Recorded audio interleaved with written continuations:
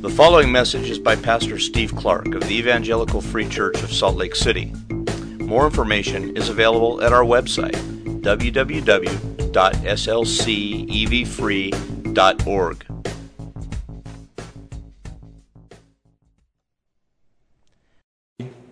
I will remember their sin no more. Pray with me.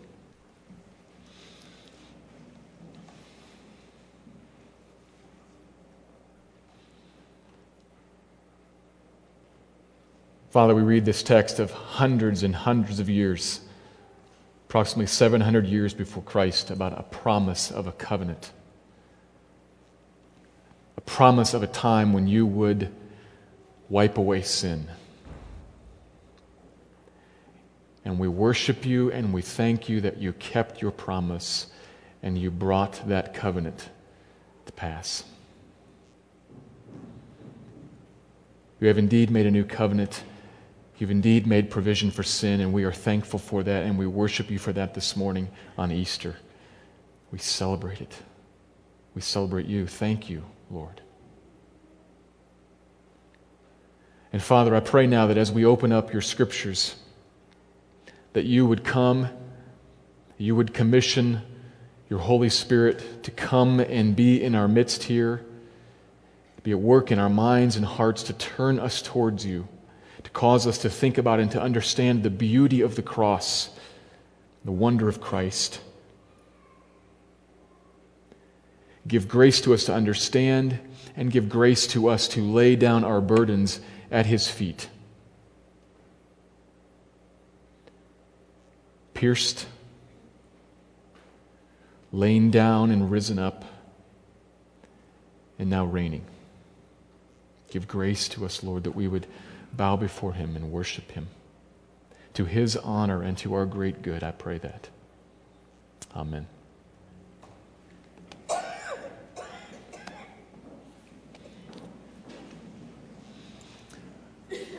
One of my favorite films is the movie The Mission. It's kind of old. It's a 1986 film starring Jeremy Irons and Robert De Niro. And it's set in the era in which the Europeans were coming over to the Americas and discovering the Americas and beginning to settle in them. And it's about the building, the construction, and then the eventual destruction of a religious mission site in the jungles of Latin America. In the course of the story, Robert De Niro's character goes through a transformation from a ruthless soldier to actually becoming a priest. And as he's going through that change, in an effort to cleanse himself and to atone for his past sins and to make up for them in some way, he's assigned a certain penance to perform. And so during several scenes of the movie, you see him struggling over rivers and up mountains and whatnot, carrying this large net that forms a big sack in which has been placed all the various military paraphernalia from his past, his sword and his armor and weapons and whatnot. It's a huge thing, and he's carrying it over the river, up the stream, and up this mountainside. It's a tremendous burden that he's carrying. This thing would be hard to carry down the hall of this building. But through the wilderness there, it's snagging on rocks and branches, and it's a big load. And why is he carrying that? I guess if he suffers enough, it'll make up for his past, or maybe to prove that he's actually genuine. Whatever the official explanation, the misguided sorrow of the whole situation is gripping. You look at him and you hurt for him.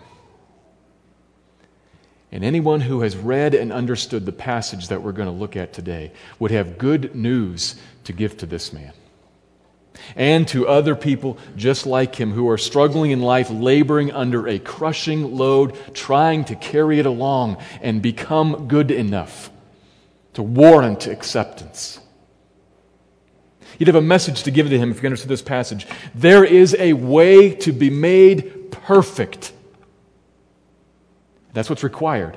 There is a way to be made perfect, pure in God's sight, and accepted by Him, and therefore by God's people. And it has nothing to do with any penance you perform, any works you do, any of your particular behaviors.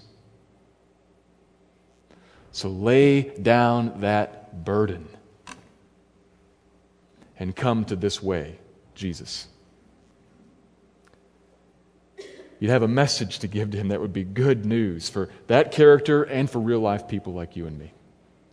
That's the message that we're going to see in Hebrews chapter 10 this morning on Easter. Hebrews 10, verses 11 to 18 is what we're going to look at. And here on this Easter morning, my hope and my prayer is as we look at this passage that your mind and your heart would be turned to and you would be caused to reflect again on the cross, what Christ did there, the wonder of it. That you would see it anew and your heart would be engaged and you'd be gripped by something there. That you would see there is great hope here. There is a way I can come and lay my burdens on here and be made perfect in God's sight. And you'd find release in that. That's my hope this morning.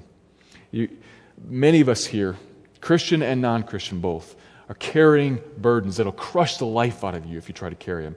If you take it for real and try to carry that burden, it'll crush the life out of you. And God does not mean for you to carry it. He means for you to leave it at the cross. Hebrews 10, 11 to 18 talks about that. Before I read the passage, though, let me give a little bit of context to it.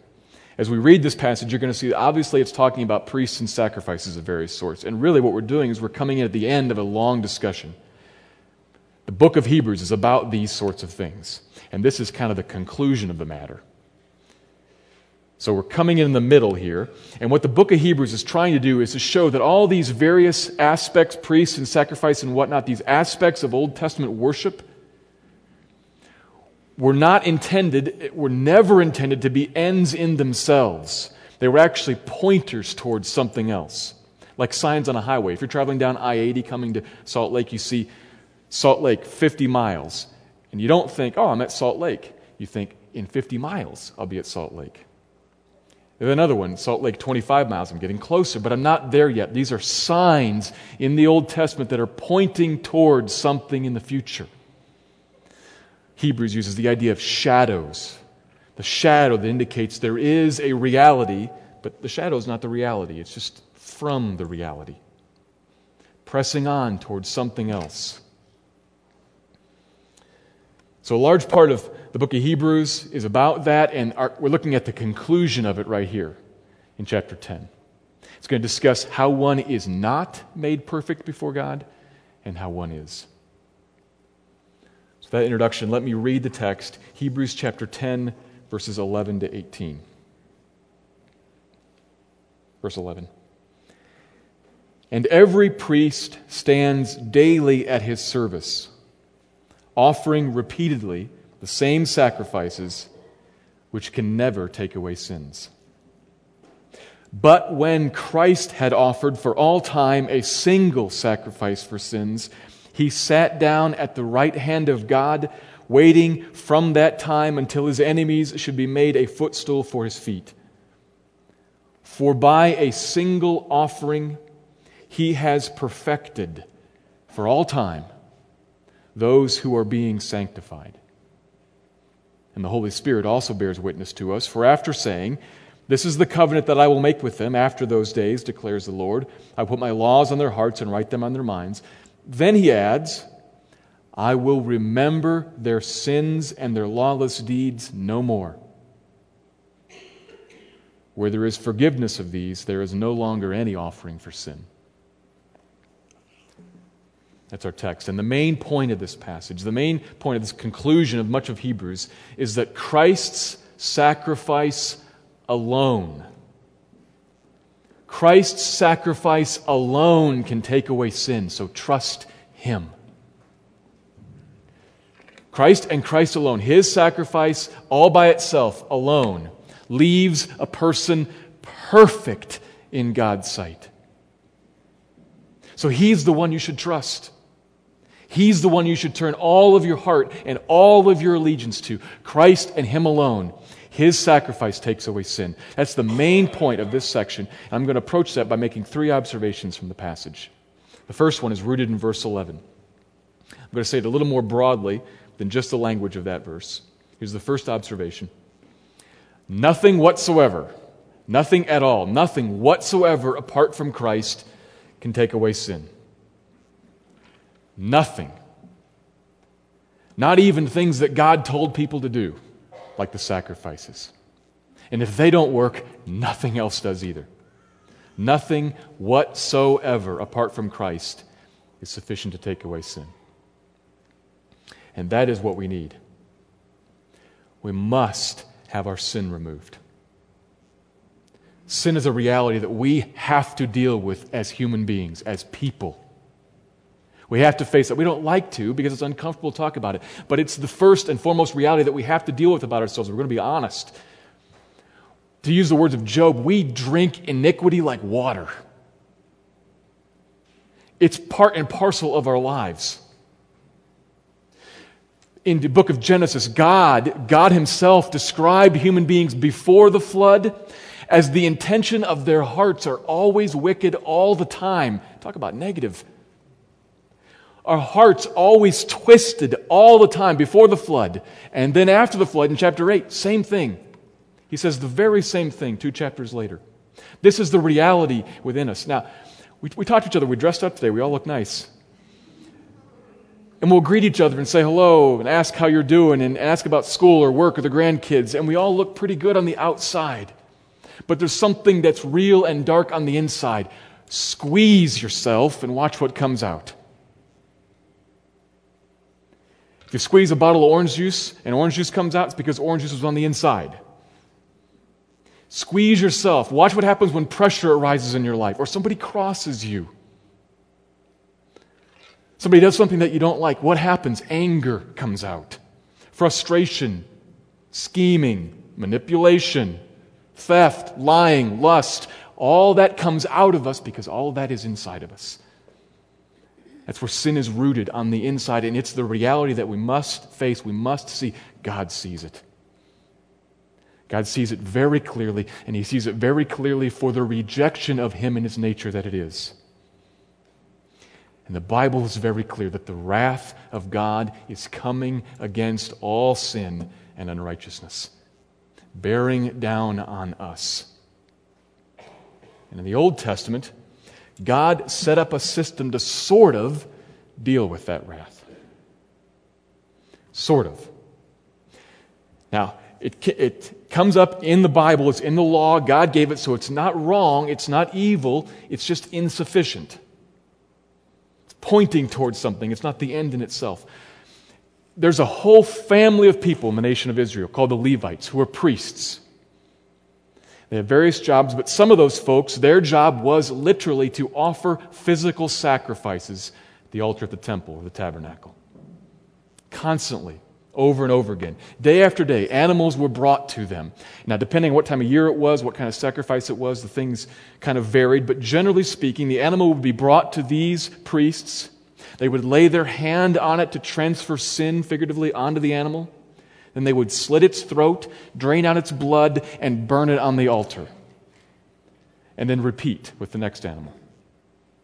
Over and over and over again. On some holidays, when many people brought many sacrifices, there might be tens of thousands of animals over the course of a couple of days killed in this way, offered as sacrifices.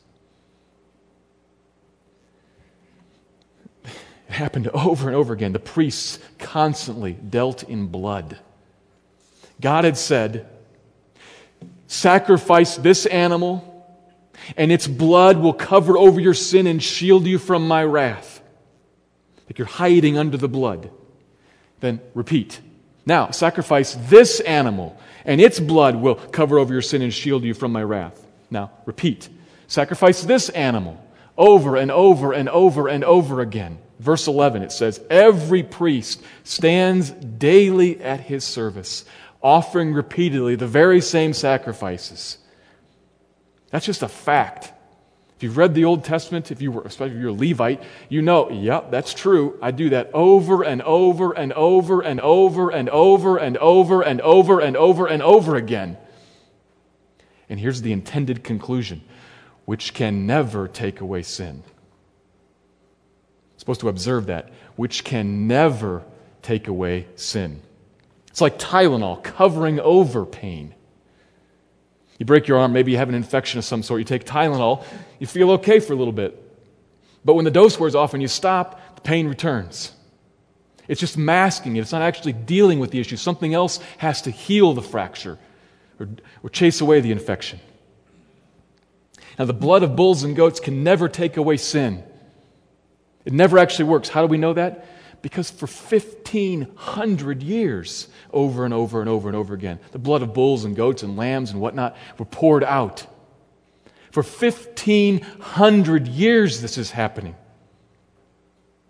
And at the end of it, it's just as necessary as it was when it started.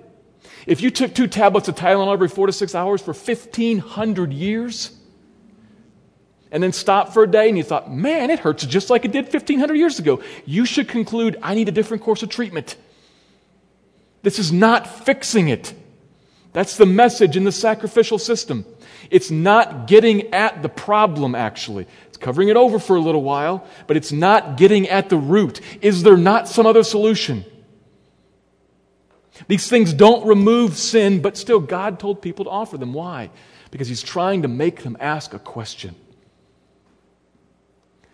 I kill all these animals again and again and again, but I still need to keep killing them. When is there ever going to come a sacrifice whose blood works? I take this pill and it's gone. When is that sacrifice going to come? When is that blood going to be shed? He wants people to ask that question. There's signs pointing towards something, a destination. When are we going to get there? When are we going to get there? The destination is Jesus, I would say. We're going to come to that. But for the moment, we have to realize that none of these sacrifices work. And if the sacrifices that God told people to offer don't work, then nothing else that people invent works either. This is where this comes home to us, because I doubt that any of us here have actually relied on animal sacrifices to make us right with God. Probably not. But you realize that if God said, do these things as a pointer to something, here's the road, these are signs pointing to the destination, you can't say, well, these things don't work, so I'm going to go off on my own and make up my own system. I think I'll just try to be a pretty good person. Enough of the sacrifices. I'll just not kill anybody and not steal anything really valuable, and I'll be okay. I think that'll make me okay with God. No, it won't. Nor can you go to the other extreme and say, I'm going to set up a really rigid religion with a whole bunch of rules, and I will follow them to the T. That will make me right with God. That won't either. You've got to stay on this road and walk all the way to the end, to the destination. It's important to realize because it is so human of us. It is so human of us to try to establish some box that if we fit into it, we'll be good. And God says, no. You can't and you won't. We so much want to make a big net with a whole bunch of stuff in it, and if I carry it far enough, I'll be good. Or if you carry it far enough, you'll be good. You'll be good to go with God, fine with Him. No. It doesn't work. Nothing whatsoever apart from Christ. Not the sacrifices that God prescribed, not the sacrifices that we make up.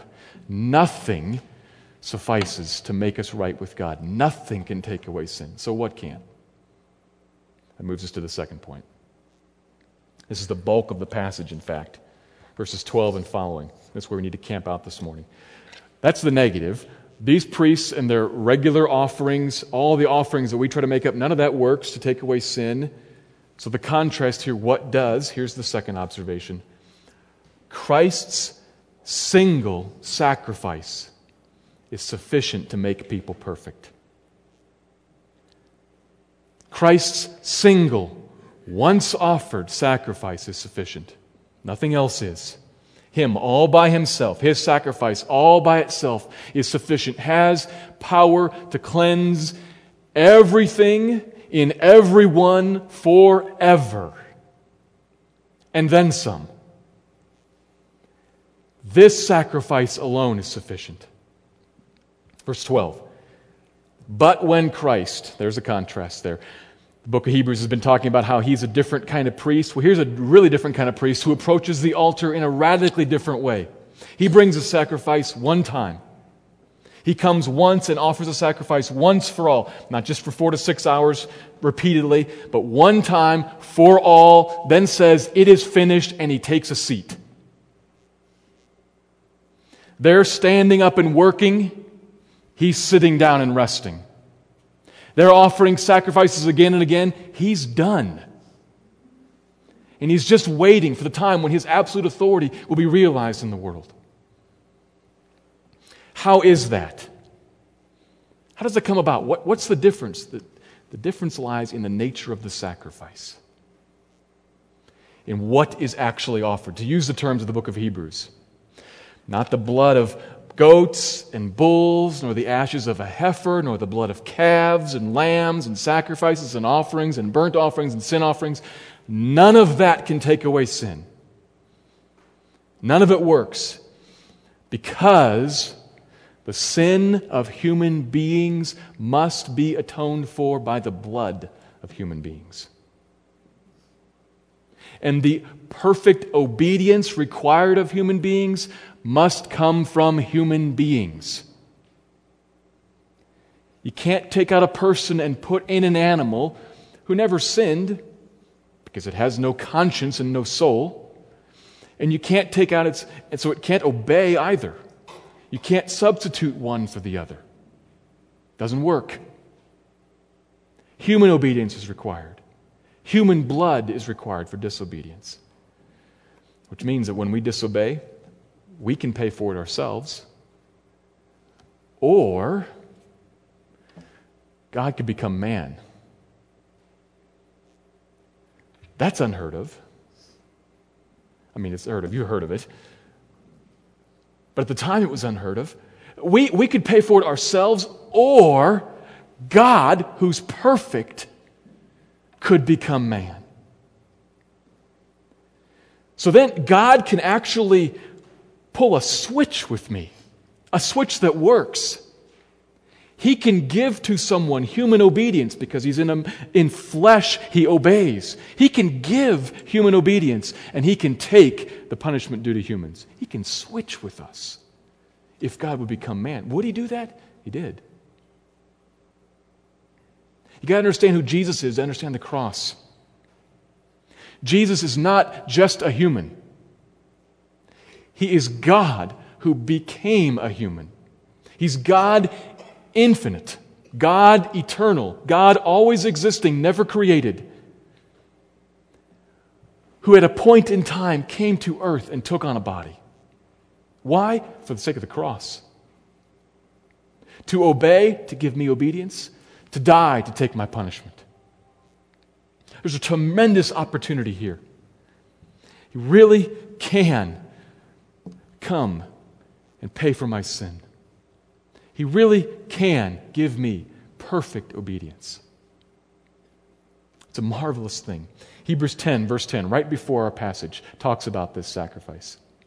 It says, by that will, by the will of God, to send Christ, to put him in a human body, by that will, we have been sanctified. Now, grammatically, what that's saying is that there's a done deal there. By the will of God, we have been sanctified. Done. That means cleaned, cleansed, made holy, made right. Done. We have been sanctified by the offering of the body of Jesus Christ. Once. And then he sits. Human blood offered for human sin. Human perfection given to people. And he sits down. Now, why can he do that? Verse 14 continues. Verse 14 explains why he sits. Because by this one sacrifice, he has perfected. It's the same idea as sanctified there in verse 10. He switches words here, but he's got the same idea. Again, grammatically, it's a done deal. He has perfected. Made people perfect. Who? Those who are being sanctified. You got to follow this closely here because he uses the same word but changes tenses, and so he's changing ideas. He's talking about people who are in a process of being sanctified, of being made holy. We're in an ongoing growth process. He's doing something to us, but He's already perfected us. He's growing us in holiness, but we're holy. Two things going on here. If you're Christian, you know this. You've thought about this. You hear this before. I'm in a process of growing. I am being made more holy, yes. But do you realize that you in God's sight are already perfect? You're being sanctified, and you're already sanctified. You're being grown, and you're already done. It's an amazing thing. And how does it come about? By this one sacrifice. Only, not any other way. Christ and His cross alone makes that reality in your life. In His eyes, you, if you're a Christian, are perfect, sinless, cleansed, holy, forgiven. You should glory in this. And if you're not a Christian, you should see there's a way that I can be made perfect in God's eyes, apart from all that I do and all that I try to carry through life. It does not mean that we cease to be creatures when He makes us perfect. We're always going to be finite. We always have need for Him. We always need to depend on Him. It's talking about change in your status before the bar of God's justice. And He looks at you and says, you are perfect in my eyes. Now, that does not mean, it does not mean a couple of important qualifiers there. It does not mean that sin doesn't matter, you can sin in any way you want to. I'm not saying that, but I am saying that He declares you perfect. Sit and think about that for just a second. We're going to talk about the response to that in a moment, but you got to let that sink in. If you're a Christian, He sees you as clean. That's what He always was going to do. The new covenant was about that. It's the point of verses 15 and following. He says, this shouldn't be a surprise. 700 years before Jesus, He told us He was going to do that. In the new covenant, there's going to come a time. He locates us back in this passage from Jeremiah. There was going to come a time when He was going to cleanse His people. He's going to bring in a new covenant. And after He kind of locates them back in that passage in verses 15 and 16, remember the place where He wrote about the new covenant? He's going to write on our hearts and minds. Yeah, 17. Then after that, what did He add? The writer of Hebrews is underlining something. After that, He said to us, I will remember their sins no more. He's speaking about a case of divine amnesia here, if you will. God doesn't literally forget anything. He knows everything. But He's deciding, with my people, I'm going to wipe that sin away. I'm going to remember it no more. I will forget it. To use verse 14's language, they will be perfected. To use verse 10's language, they'll be sanctified. Christian, the cross has done something marvelous for you. It has totally cleansed you. You're clean, pure, perfect in God's sight. And if you're not a Christian, do you see how this matches up against the great big net, the huge burden that you're trying to carry? You can let go of that and say, there's another way. There's another way that I can be made perfect here at the cross. This takes us to the third point, the response. Nothing whatsoever apart from Christ cleanses me. Christ alone can make a person perfect. What are you supposed to do with that? Well, the third point here is about response. How should we respond to the truth of Christ's single, sufficient sacrifice? And the obvious conclusion that we're supposed to reach from this is that Nothing apart from Christ should be trusted because nothing apart from Christ works. He and He alone can cleanse us. Not Jesus plus anything. Not Jesus plus other sacrifices. Not Jesus plus my obedience. Not Jesus plus my good efforts. Not Jesus plus my avoidance of lust or greed. Not Jesus plus my performance of certain rituals. Not Jesus plus my baptism. Not Jesus plus my missionary service. Not Jesus plus anything. Not Jesus stacked on top of anything else. Jesus only. Set all by Himself. Jesus and His cross only makes one perfect. And so you're supposed to read that and say, if you have to this point in your life been living a Jesus plus mentality, or maybe the Jesus plus mentality minus the Jesus part, you're supposed to think, Jesus alone is who I'm supposed to grab hold of and trust. Not my works, not my effort. I got to let that go. Jesus alone will make me perfect. You're supposed to come to that conclusion. This is really good news. It's kind of hard news, too. It's really good news because the burden that you're trying to carry will crush you if you take it seriously.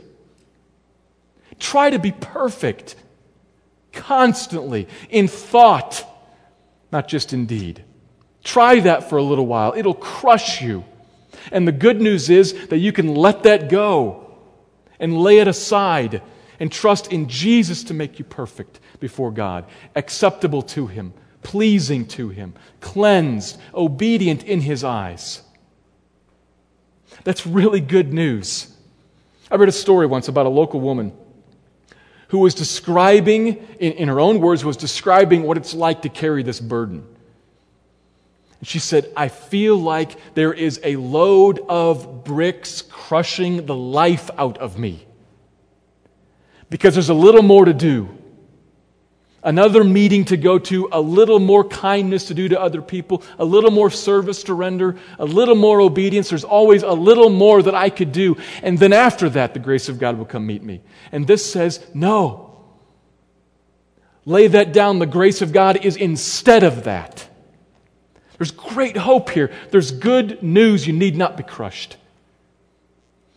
But it's hard news because that letting go of things takes an admitting in your own heart that, I've been wrong up to this point.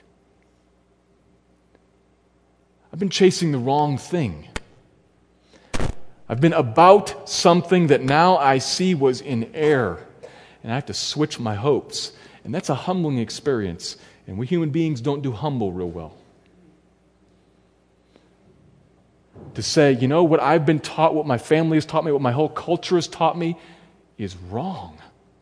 And I've lived X years on that path. To let that go and switch over to Christ alone is very difficult. But it's required. If you want to be made perfect in God's eyes. Nothing whatsoever apart from Christ, nothing whatsoever in addition to Christ can do it. He alone can.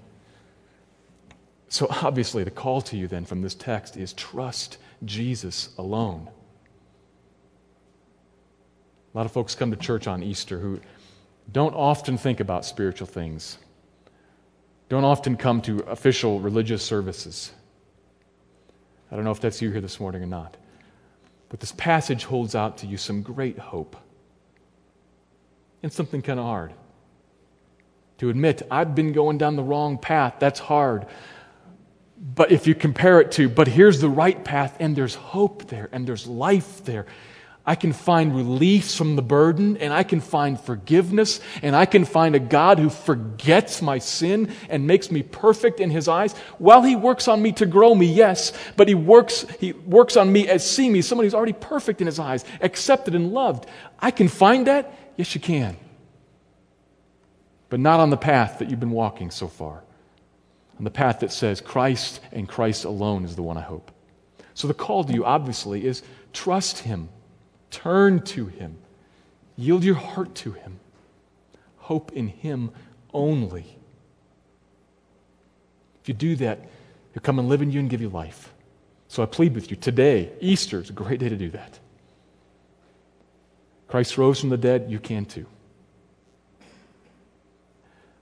But those who aren't Christians aren't the only one who struggle with this. Other people, Christians, live Jesus plus lives too.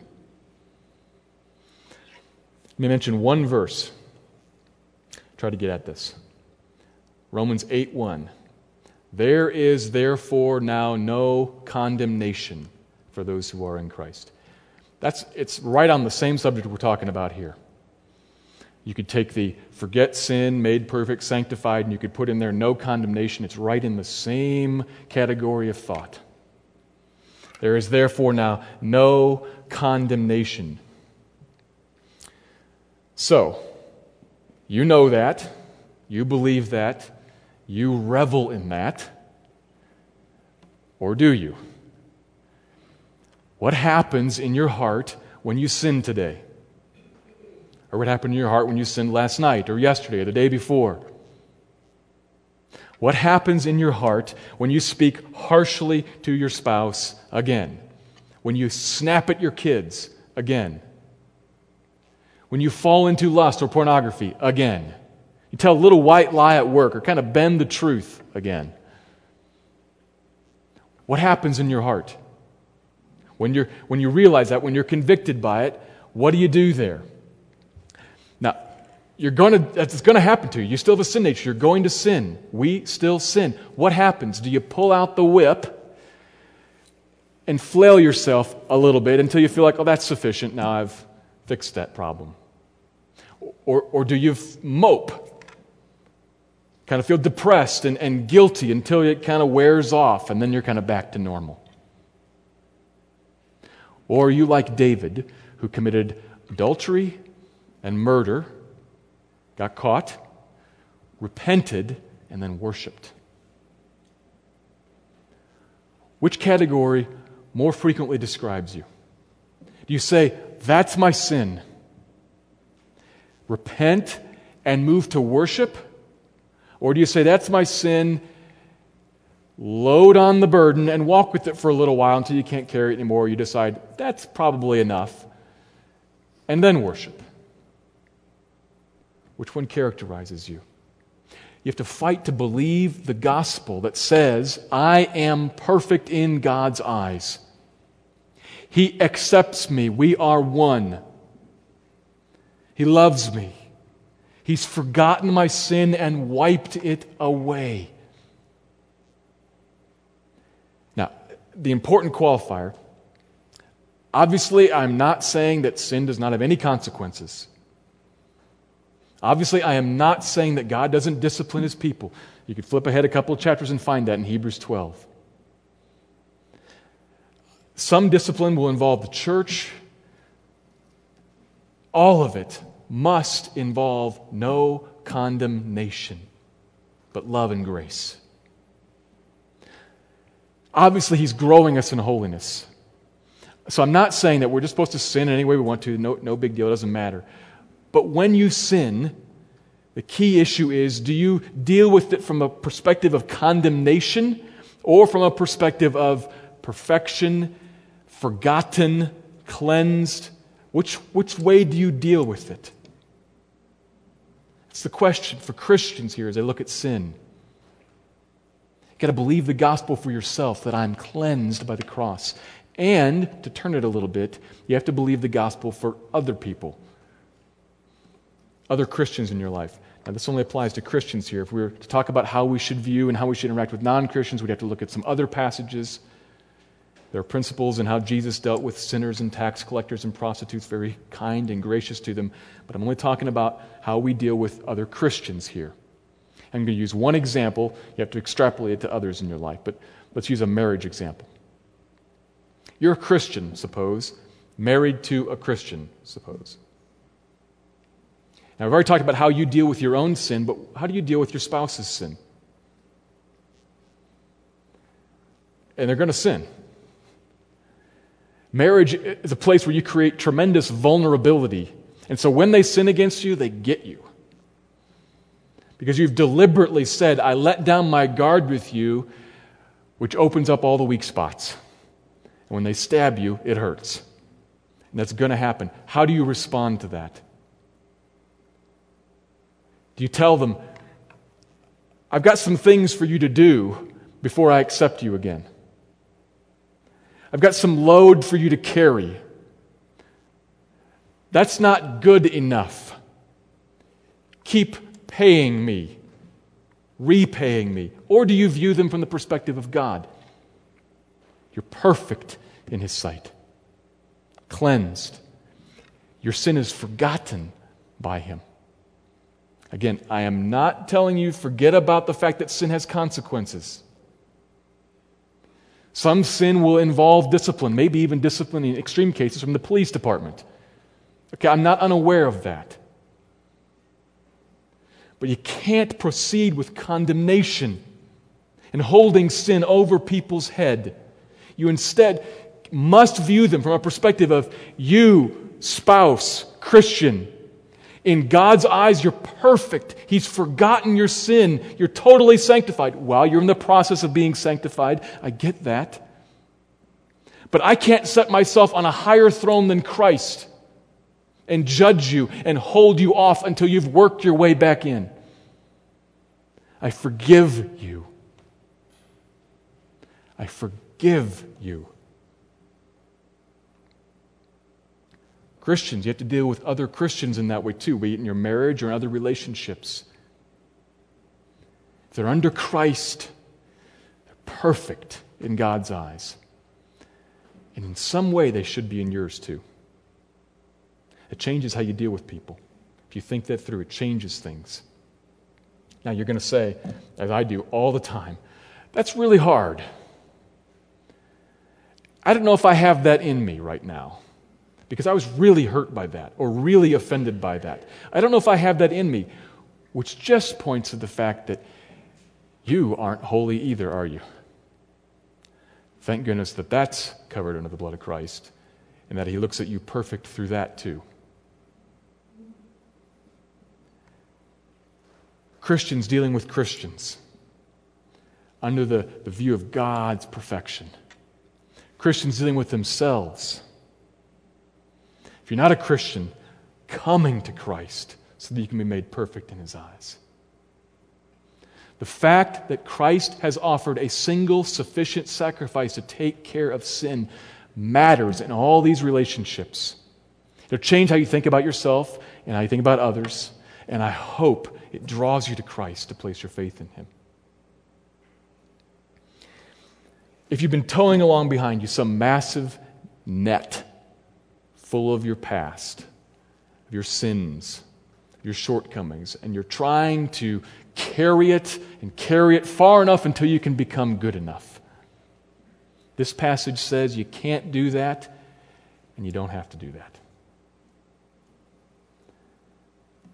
Lay it down at the cross. Leave it there and find perfection from Jesus, not in your own works. Christ's sacrifice alone can take away sin. So trust Him. Let me pray.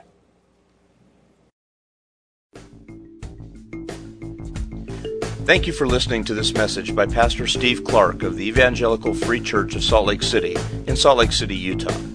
Feel free to make copies of this message to give to others, but please do not charge for these copies or alter the content in any way without permission. We invite you to visit our website at www.slcevfree.org or call us directly at area code 801-943-0091. Our mailing address is Evangelical Free Church of Salt Lake City, 6515 South Lion Lane, Salt Lake City, Utah, 84121.